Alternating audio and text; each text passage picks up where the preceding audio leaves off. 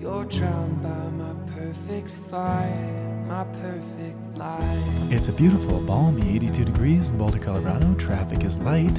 You're listening to The Word on the Hill with the Lanky Guys. My name is Father Peter Mussett. And my name is Dr. Scott Powell.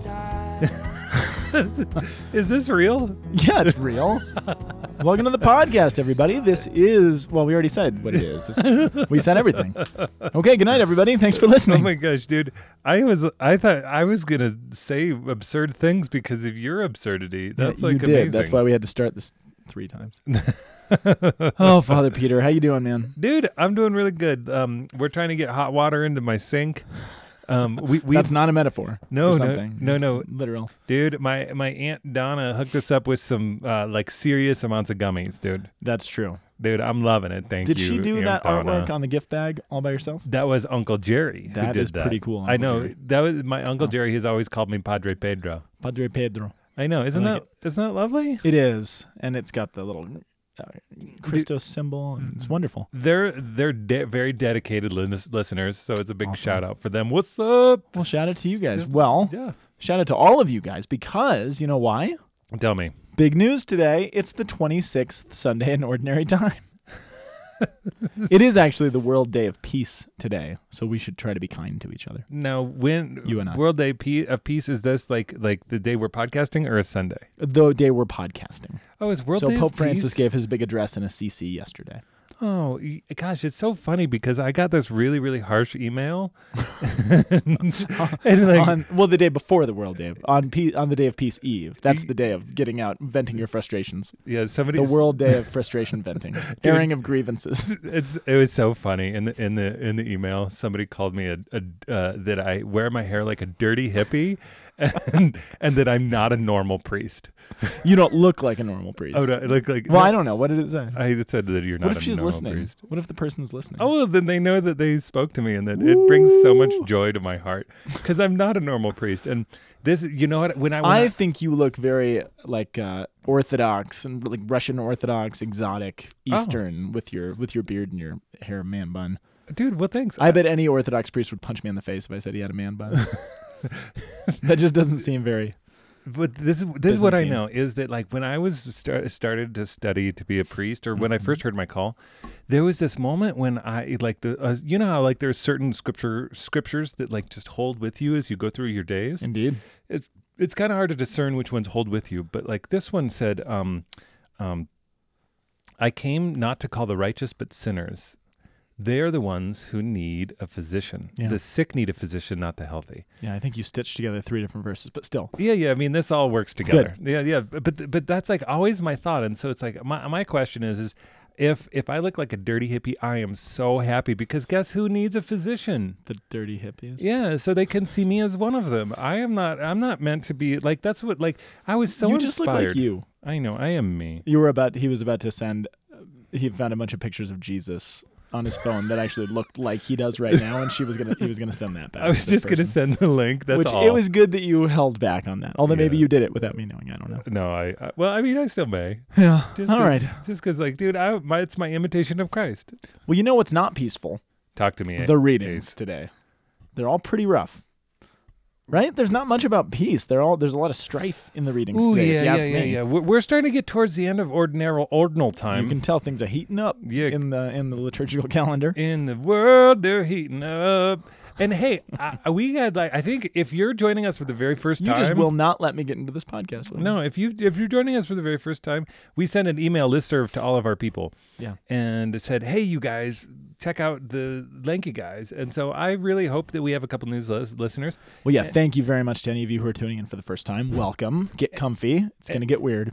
It's already pretty weird. I mean, that's the thing. So what our idea with this podcast is to try to find the common idea between all 4 readings. The Old Testament the connecting reading, tissue, if you will. The connecting tissue. Connective tissue. Shoot, I blew it. That's normal. So welcome to the podcast. So our first reading today. Oh, good. We're jumping into it. Yeah, Yay. is Amos 6, 1a, 4 through 7. Which we're actually going backwards from our reading last week, which was from Amos 8. So anyway, we're not. Sometimes the readings are more sequential this time. And some of you guys don't care. Some of you grew up eating famous Amos cookies. Yes, you did. Maybe all of you. We skip a big chunk because there's a lot of geography nobody cares about. But we'll talk about it because I care. All right, our responsorial psalm is coming from Psalm 146, verse 7, and then 8 through 9 and 9 through 10. And the response itself is from 1b. And to be or one not to be. Okay, Nice. Our second reading is 1 Timothy 6, 11 through 16, which, by the way, if you guys don't read the readings before you listen to the podcast, you're going to miss like everything. So I would just suggest pause now. Oh, and read the readings. They can just pause. You don't have to sing the whole time. Thanks. All right. Our gospel is coming from Luke chapter 16, verses 19 through 31. Wonderful. So we started talking about Amos last week. We did. That's And- true. There goes the microphone again.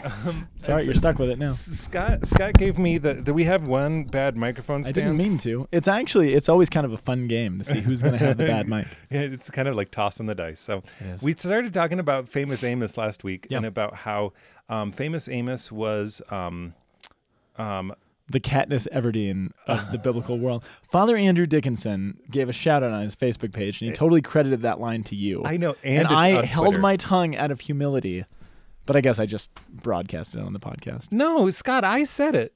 You did not. I said it. I said that it's like Katniss. No, you didn't. It Mhm. was totally me. Are we really Pause going it, to have let's an requote argument it. about this? Okay, so we started. Hold on. I'm pausing the podcast. We're gonna get to the bottom of this. And we're back. Okay, so we just reviewed.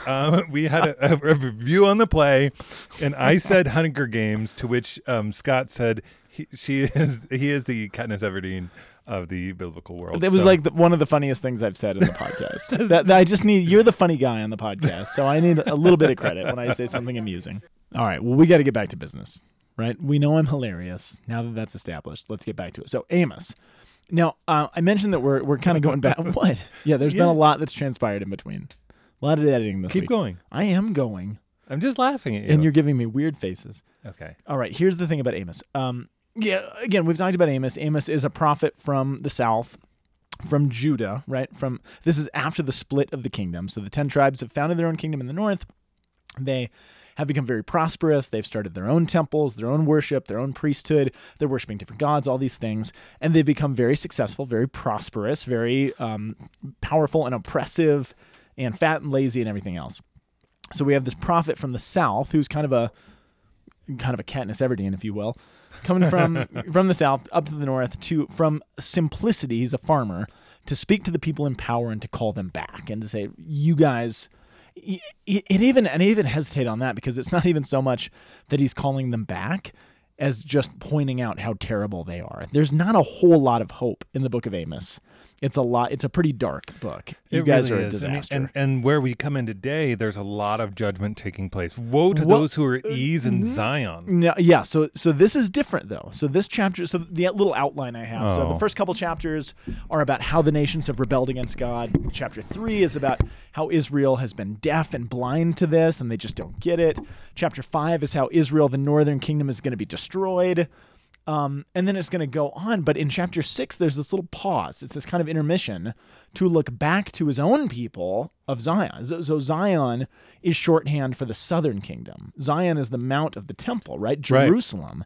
And what he's saying is in the middle of all of this death and destruction and punishment and judgment and condemnation on the northern kingdom, he says, whoa, don't you guys get too comfortable, Zion. Right. As you're sitting there, kind of sitting back and laughing and scoffing and judging your brothers and sisters in the north. You guys are not much better. So this is sort of Amos's little not segue, but his, what would you call it? His little pause to look back to his own people and say, not so fast. Yeah, you guys aren't off the hook just because you're, Mr. Southern Kingdom. But look at what he says to them. So woe to the complacent in Zion. So what he's going to get to, kind of where this whole book is going is, again, it's different than, it's not if you repent, then everything will be okay. If you don't, there'll be trouble. It's basically saying, you're done. This kingdom is going down. It's too late. You all can have hope and redemption because you're individuals, but the kingdom, the northern kingdom of Israel, it's done. And then he's looking back to the southern kingdom and saying, you guys aren't that much better. There is restoration for you. There's hope for you still, But it's, Assyria is going to become a superpower very, very soon. They're going to wipe out the northern kingdom, and they're going to really beat up on the southern kingdom. But listen to what he says, because it's pretty profound if you read it. Woe to the complacent in Zion, back in the south. You're lying on your beds of ivory. You stretched comfortably on your couches. You're eating lambs that you take from your flock, cows from the stall. You improvise the music of the harp. You're like David. You're devising your own accompaniment. You drink wine from bowls. I just like the imagery of just giant bowls. Drinking my wine. It's like those giant margarita glasses and, the Rio. You're drinking wine from bowls. You're anointing yourself with the best oils. You're not made ill. Yet you are not made ill by the collapse of Joseph. Joseph is yet another shorthand for the northern kingdom, right? Got it. Ephraim, which is another shorthand for that kingdom, the tribe of Ephraim, who is led by Joseph. Therefore, now they shall be the first to go into exile, and their wanton revelry will be done away with. You're going to have to watch your brothers and sisters get beaten up on and go off into slavery and go off into exile. And you're sitting there on your comfortable couches, gorging yourself on wine and lamb, watching it all take place. Woe to you. It's it's hard to actually. So that sort of speaks for itself. And I think the rest of the readings are actually the answer to the issues that this first reading poses. Ooh, so that's really what we need. What you're posing. This is what we need to know about the first reading. This is the context. Here's what's happening, right? Makes sense? Yeah, absolutely. To which we respond in 146.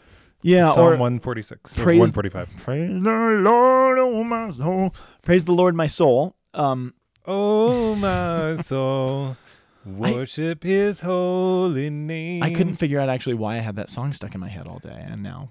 Oh my soul. So blessed worship His holy name. Oh my goodness. Blessed is he who keeps faith forever, secures justice for the oppressed, gives food to the hungry. The Lord set the captives free. And then the second stanza says things like, the Lord gives sight to the blind, raises up those who are bowed down. The Lord loves the just. The Lord protects strangers. Really, this whole psalm is prophetic in the sense that it's giving all these attributes of the Messiah when he comes. And of course, in Christian hindsight, we recognize, okay, we are supposed to share in those attributes because Christ has them, and because we live in Christ, and only because we live in Christ, we can keep faith. We can secure justice for the oppressed. We can give sight to the blind and raise up those who are bowed down because those are attributes for Jesus. So in a certain sense, what this is saying is, man, look at the darkness that the world is undergoing in this first reading, which is, again, we can't separate ourselves from the things they're saying. This complacency and stretch out on our couches, ignoring the plight of the people around us, right. even if they dwell in profound sin. Right. We just dwell in the security of the people who are sitting around us, and we just don't care. I mean, this is us. How do we care? What do we do about it? What can we do to actually help? Well, we look to our Messiah, who is the one who does all of these things. And this is, I've become so disillusioned with politics. I think most of our country is being disillusioned with politics. That's exactly where my mind started going, as I was like, oh my goodness. Like, who will save us? Yeah. Send us a savior. Well, again, it's like this weird false dichotomy. I mean, like, it's like saying, oh, both sides are saying we're the only ones who actually care about anybody. And we're the only ones who will save you. Right. Look to us. Yes. Both sides. Again, it's there's no shortage of it. And both sides are abjectly demonized. Not only are we the only ones who save you, but the others will destroy you. The evil one is the one who destroys. Right. The Lord is the one who saves. And when we mix those things up, we lose sight of all of Christianity. Wow. I mean, I don't know how I have much more to say about the political process than that. But I mean, that kind of sums up everything. The evil one destroys. The Lord saves. Period. Yeah. And when you see problems in the Old Testament, both with the northern kingdom of Israel and with the south, it's because they trust in something else to be their savior. Right. God cannot save us. God cannot help us. So we will put our trust in this political leader or in this military alliance or in this economic idea or whatever it is, trade partnership. This is the story of the Old Testament. And when she puts her trust in those things, she falls. You cannot serve both God and Mammon. You can't. You'll either love one and hate the other. Or love one and hate the other. Well said. Very good. Dude, you took the words right out of my mouth. Yes, indeed. Oh, I forgot. I was going through my little outline. I was proud of it. My outline of Amos from before, it had to do with the rebellion and Israel can't hear. All of chapter 6 I titled as Life as Usual with Disaster. And these are notes I made years ago, but Israel is living life as usual. Like everything's fine. We're just drinking our drinking our wine out of our bowls and sitting around. And we're not trusting in it. But you can do it on both sides, I think. And again, reading through the Psalm, I can sit back also and wait for someone to save me. Right. Instead of seeking my Savior and my Messiah and trying to live in His grace. You know what I mean? Right. Well, because that's the other problem our society and our culture falls into. Number one, messianism of all sorts of different people, but also complacency of, well, it's out of my hands. I can't do anything about it. Somebody else will have to save me. Right. No, Christ has saved me, and I will unite myself with Him. Absolutely. I mean, that's where you look and you say, here's, like, oftentimes the one political leader is going to say, oh, we have the plan. We know exactly how to go forward with this. Another political leader is going to say, you already know the plan, and you just have to actually be set free so that you can do what you want. And both are actually a false reality. We both need leadership and personal investment. Yes. I mean, that's absolutely true. And that's actually the demonstration of Jesus Christ. What does Jesus do? He says, I am on about my Father's work, but I'm going to put everything that I have within me to the Father's work. What's that saying? Pray as though everything depended on God and work as though everything depended on you. Yes, thank you, like St. Vincent de Paul. Is that St. Vincent de Paul? Yeah, SVDP. I knew it wasn't Curtis Martin. I thought, he just, dude, you know, they say great artists copy. I mean, good artists copy, great artists steal. Ah, that's a good line. Who'd you steal that from? That line. I don't know. It's starting to get secular. Or circular. Either way. Secular, dude. Secular is when you pull off a totally sweet trick on the nar. Okay, speaking of the nar, that actually is a good segue into 1 Timothy. Okay. Talking about leadership and who, because we do need people to lead us. The church, I know it's not politics and I know it's a different kind of a reality, but this is why the church gives us a hierarchy and a structure. And we don't have the kind of church that says it's just you and Jesus, figure it out. We actually have guidance and shepherding and leadership. Yeah. And that's what 1 Timothy is all about. Because remember, we've been in 1 Timothy for a little while. 1 Timothy is a letter from St. Paul to Timothy, who is a new bishop, a new leader in the city of Ephesus. And it's this letter that's being written to the whole congregation, giving him the authority that he needs to lead. And so the reading that we get this week, I actually want to read what's right before it and right after it, because it changes the way that this fits into the rest of the liturgy. So what we get, it says, Son of man, you pursue righteousness and devotion, faith and love and patience, gentleness, blah, blah, blah. Well, not blah, blah, blah, but etc. Yeah. So earlier in chapter 6, it says this. Now remember, Paul is giving instructions on Timothy on how to lead. And they're instructions that the whole congregation gets to hear. But this is verse 2. Teach and urge these duties. If anyone teaches otherwise and does not agree with the sound words of our Lord Jesus and his teaching with accords and godliness, he's puffed up with conceit. He knows nothing. He has a morbid craving for controversy and disputes about words, which produce envy and dissension and slander and suspicions and wrangling among men who are depraved in mind and bereft of truth, imagining that godliness is a means of gain. There's great gain in godliness with contentment, for we brought nothing into this world, and we cannot take anything out of the world. But if we have food and clothing with these, we should be content.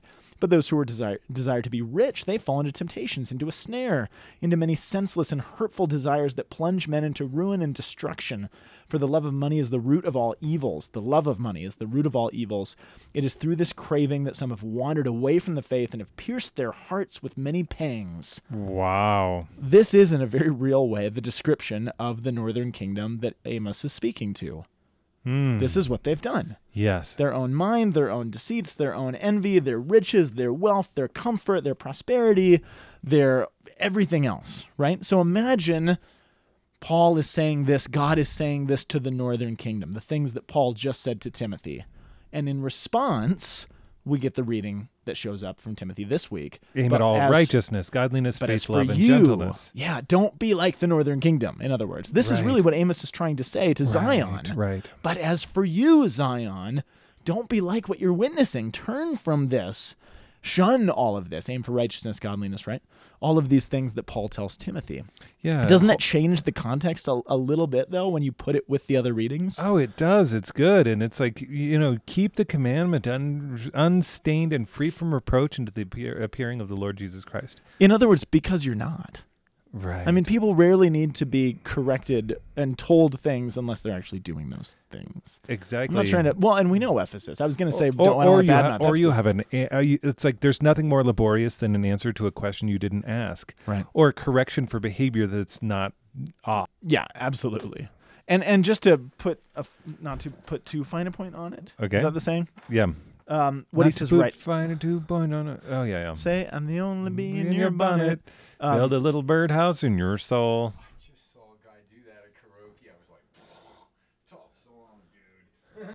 Oh, yes. But what he says right after that is pertinent, too. He says, as for the rich of this world, charge them not to be haughty, nor to set their hopes on uncertain riches, but on God who richly furnishes us with everything to enjoy. Right. And that's what we were talking about before. It's a matter of where we put our trust. It's not riches that will condemn us, but it's what Paul says. It's the love of money. Right. That's the root of all evils. I was reading a reflection from Pope Benedict in his Jesus of Nazareth book about the rich. And he says, think about it. He's like, Jesus isn't condemning the rich. As soon as right after the crucifixion, who shows up in the story? 2 wealthy people, Nicodemus and Joseph of Arimathea. And they show how they've actually used their wealth and their prestige to bear forth the fruits of their conversion and their awakening to Jesus Christ. And they buy the tomb, and Nicodemus goes and is evangelistic, all these things. Yeah. It's not about the money. It's about what you actually do with it and where you put your trust and your hope within that. Oh, yeah. And this is the problem with the Northern Kingdom, is that they're putting their hope and their trust and their faith and their thankfulness in themselves. And they're going to be destroyed for that. And the Southern Kingdom is going to do the exact same thing, and they're going to be wiped out too, quite frankly. Yeah. So I think that could be a big temptation of the United States. I think it is. Because there's lots that could be said. Which leads us into the Luke 16 of a poor man Lazarus and the rich man who dined sumptuously every day. It does. And you proposed last week. So, Lazarus and the guy who dies and the rich man. I propose and you dispose. No, I agree this time. Good one. That's a bumper sticker. So you proposed, and I think I agree. Okay. Let me say this. Let me back up. The last 2 weeks, we've had 2 important parables, all within the last couple of chapters. So chapter 15 was the parables of the lost and found, all which the capstone of which is the prodigal son. Yep. Or the righteous prodigal father. The merciful father. He's not prodigal. The father's fine. Well, he's the father of the prodigal. He's the father of the prodigal. Right. Anyway, the prodigal father. Son. The next one was the dishonest steward, right, which we talked about last week. Yep. Which follows a very similar format as the prodigal son, a righteous, merciful leader/father, an unrighteous, sinful, squandering servant/son, this reconciliation, all these things. So they're very similar. And now we have this third one about the Lazarus and the rich man who dies. I am convinced, having read through for the last few weeks, these 3 parables are inseparable. They cannot be read in isolation from one another. Because remember, there's no chapter divisions in the original scriptures. Right. They're just, some poor monk in the Middle Ages had to put those in. But originally, this was all together. And I think it was Pope Benedict, again, who pointed this out. I read his commentary on this particular parable to get some insight. But he points out all 3 of them actually begin the same way. And they begin the words, there was a blank man, etc., etc. There was a man who had 2 sons. There was a rich man who had a servant. There was a rich man dressed in purple garments. They all begin with the exact same formula, which is kind of this little tip-off that maybe Jesus is doing something specific. They're all being told the same way. But there's also something that has to do with what comes in between the parable that we talked about last week with the dishonest steward and the parable that we get this week with Lathereth. Lathereth. I think he likes to wash his hands. Lather my hair. That was quick on both our parts. Yeah, let's just say. real quick. But something comes in between because I still am convinced, and if you listened to the podcast last week, great. If you didn't, that's okay. But this dishonest steward, he's shown to be a punk. It's not good what he's done. And Jesus kind of caps that off by saying, look, it's either God or Mammon. This guy's put his faith in his Mammon. Now, it's the mercifulness and the righteousness and the goodness of the master who allows mercy for the dishonest steward, allows mercy for the whole village. The one small sin led to a big sin, which led to, for the master, a small act of mercy leading to a very big act of mercy. That's what Jesus is, I think, trying to say about God. But then in between, what do we have here? The Pharisees. And I've heard people try to make all sorts of acrobatics to try to show, oh, this is how the dishonest steward is actually really good, and Jesus is telling us to be like him, and this is great. No, he's telling us not to be like him. Or it's not even saying be like the master. It's saying God is like the master. Put your trust in him. And then the reason we kind of know this is because immediately after he says this, the Pharisees get ticked off. So listen to what it says. This is chapter 16, verse 14.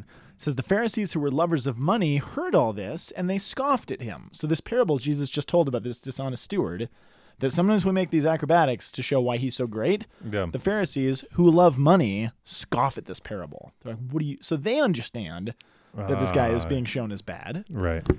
But Jesus said to them, you are those who justify yourselves before men, but God knows your hearts, for what is exalted among men is an abomination in the sight of God. And then he goes on to talk about the law and the idea of divorce. Hold on, that's the hermeneutic key for the whole for the whole dishonest steward. I know. Why don't they include that? I don't know, but we could really use that. Yeah, that makes so much sense. Which is the impetus, I think, for leading Jesus into this next parable about the rich guy and Lazarus. Right. But make no mistake, I mean, part of what Jesus is doing here is putting the Pharisees in the position of those in Israel from the first reading. He's saying you're like that. I mean, exactly how the first reading described them. Right. He's saying that's what you are. And again, we know the precedent. We know what happens to them. We know the sort of ruin that they lead the people to. And that's not to be mistaken. And then he says to the Pharisees, there was a rich man. So speaking of rich people, there was this one rich person who, dressed in purple garments. Purple garments were the most valuable because it was the richest of the colors. Fine linens. They dined sumptuously. You could say they drank wine from bowls. Fill in the blank. Luxuriousness was theirs.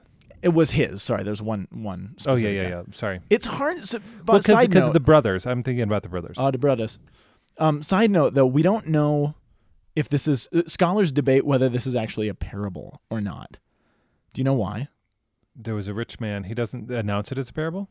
No, he doesn't announce the others as a parable either. But there's one thing that happens in this one that doesn't, I don't think, happen in any other parable. I do not know. Someone is given a proper name.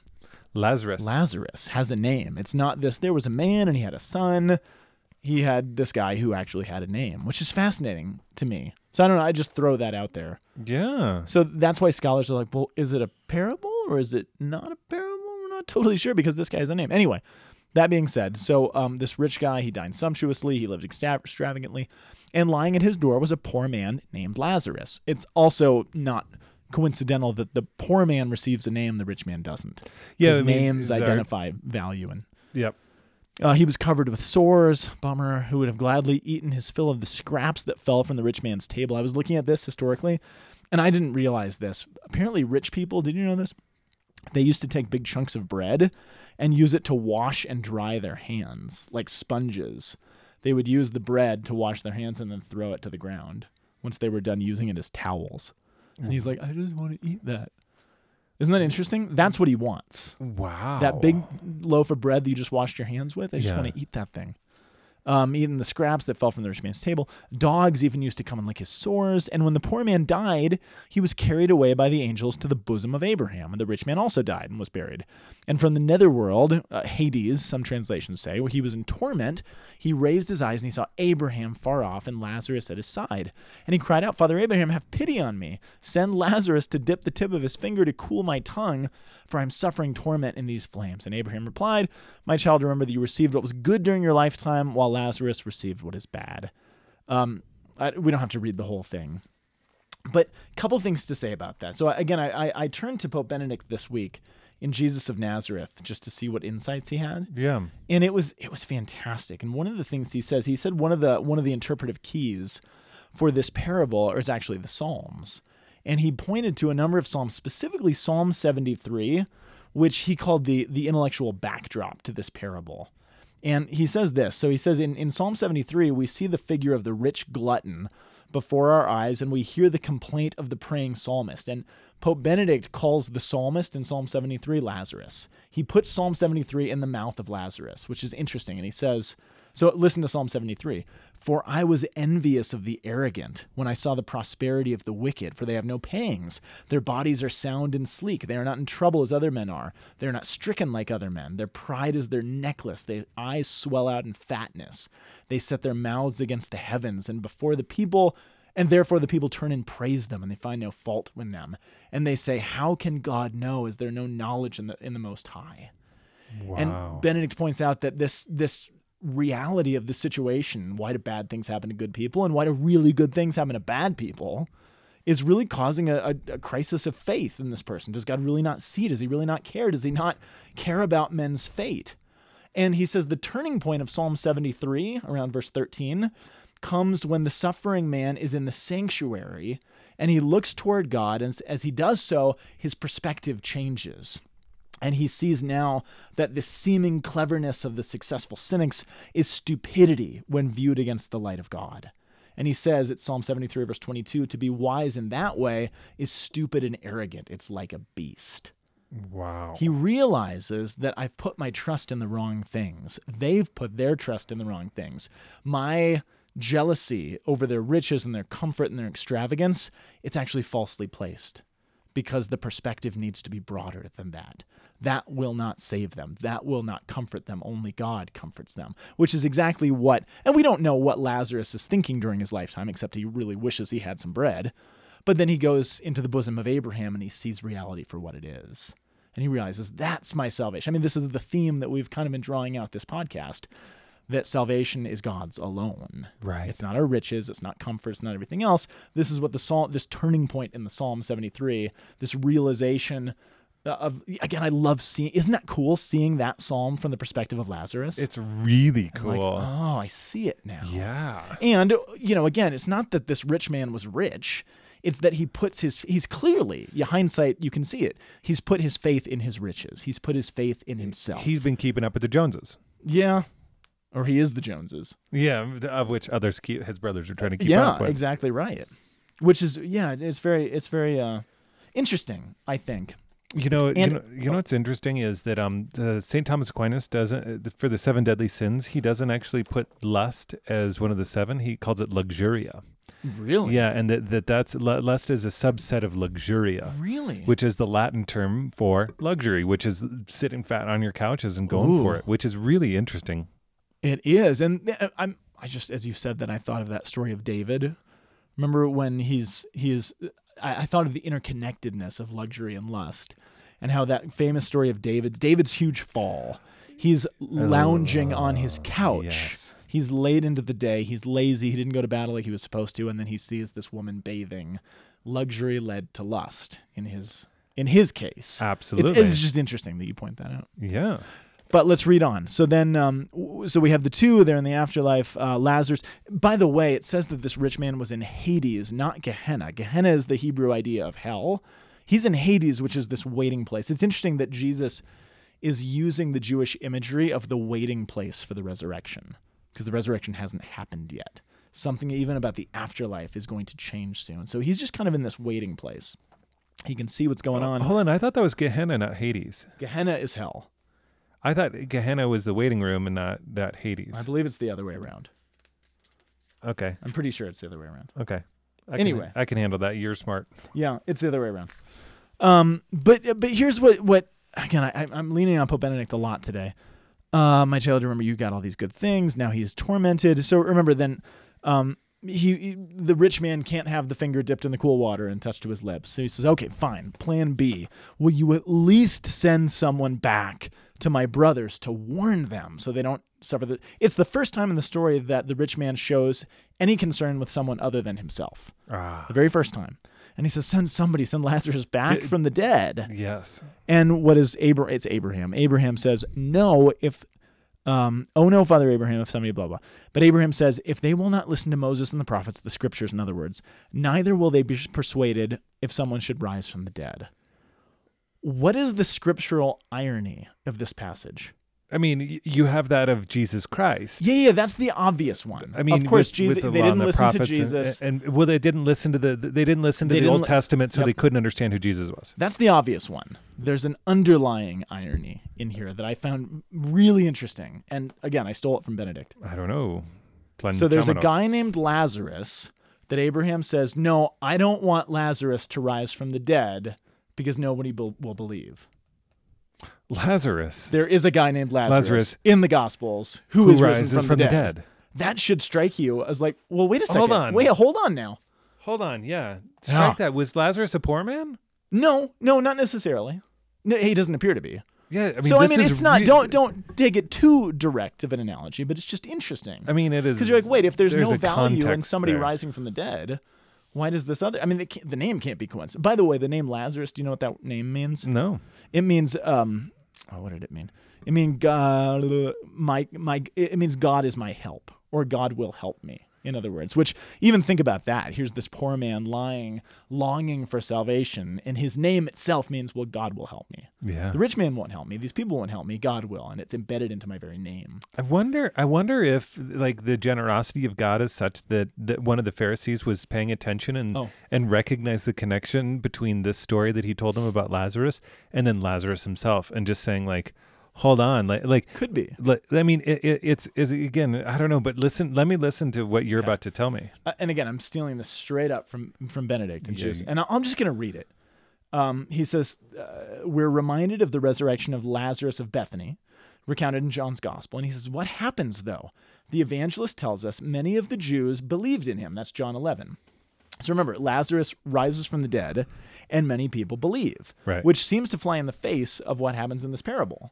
He says, no, they're not going to believe, but they do believe. Yeah. Okay. But they go on, those who believe, they went to the Pharisees, remember, to report what happened, whereupon the Sanhedrin gathered to take counsel, and they saw the affair in a political light. If this leads to a popular movement, it might force the Romans to intervene, leading to a dangerous situation. So they decide, we will kill Jesus. The rising of Lazarus in a roundabout way is the impetus for Jesus being killed. The miracle, says Benedict, leads not to faith, but to a hardening of hearts. Ooh. Isn't that interesting? Yes. Which is why you kind of get the insight into what Abraham's actually saying in this parable. Ooh. It actually led to the hardening of hearts. Now, it's a hardening of hearts that God allowed because he wanted to bring even a greater good, because the ultimate Lazarus is Jesus himself, right? Who took on the identity wholesale of the poor and the oppressed and the beaten down and the scourged and the spit upon and everything else to show forth God's glory. Because again, God is his help, not us, not man. But there's so many layers to it. It's fascinating. We were talking the other week about how Moses identified himself with the people. Yeah. And how Noah just was very concerned about his family.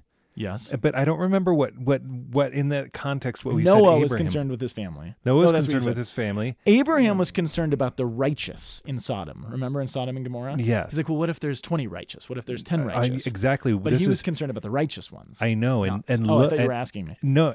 Yes. I was. Oh, it's a rhetorical question. It was so to get us to the place where who is Abraham dealing with? He's dealing with the poor in judgment of the righteous, the ones who are actually like the Pharisees. This is actually because the Pharisees are all the ones that are righteous by their own actions. And so what's actually happening is they're here's Abraham, the one who's deeply concerned about the righteous and their conversion, but he's actually concerned about something much greater and the wider reality where he's actually in the afterlife become more like Moses. Yes. And yet we see from this parable, it's the righteous who then are condemning Jesus. Absolutely. Well, yes, from that point of view. Yeah, from that point of view. I mean, I'm just connecting because it's so rich right here. Two other things. Talk to me. Number one, we forgot to mention this. Your theory, and I don't know how I got derailed. Your theory from last week, though, putting all these parables together, that the rich man who dies is the dishonest steward from the previous parable. Right. And if you read them in that way, you're like, oh man, wait, this dishonest steward, but he was so clever and he put his faith in himself and he won all these riches and he won favor with everybody and he became comfortable and luxurious. Oh, but that's where it all leads. I mean, there's no way to show that that's the same thing, but if you imagine that this rich man was the steward from the previous parable. It's fascinating. Well, I mean, that's why if you read and you see this, it says that in Luke, it's you are the ones who justify yourselves before men. This is 16:15. Yeah, but which God is what knows your hearts, for what is exalted among men is an abomination in the sight of God. Right. So he says you've won favor with everybody, the whole community. He justified himself. Like literally, it was a transaction in which he went and he justified the prices with everybody. Absolutely. But there's a but though to this, because this sounds very depressing, and it sounds like Amos, and Amos was a prophet of hopelessness in a certain sense. I mean, there's always hope, there's always redemption, but he's saying, look, this kingdom is done. Right. But here's the problem: Jesus isn't saying that to the Pharisees. He's not saying you're done for. No. Because this is where the hope lies. Now, think about this parable or whatever it is. This man dies, he suffers and he dies. The rich man wants a risen Lazarus to go back to the wealthy and the powerful and show them, no, look, this is the truth. And Abraham says, that's not going to work. And we sort of have a proof in the gospel that that's not how it works, because it's in the crucifixion that you have the rich and the powerful, the likes of Nicodemus and John, the Roman centurion and the synoptics, who come to faith in Jesus Christ, not because he rose from the dead, but in the midst of the suffering. Yes. The suffering, the poverty, the smallness, the emptyingness is what leads them to faith. And then Jesus busts out with, lean on me when you ain't got no money. Nice. And I'll help you carry on. All right, everybody, we will be back next week with a brand new episode. With the Lanky Guys. So thank you for joining us. We got distracted a lot this week, and so keep Not tuning that they in. know that. They don't know that because we try to edit it out. Hey, God bless you. We'll talk to you soon. Bye-bye. Bye. The Word on the Hill is a production of the Aquinas Institute for Catholic Thought here in beautiful Boulder, Colorado. You can find us online at www.lankyguys.org. See you next week.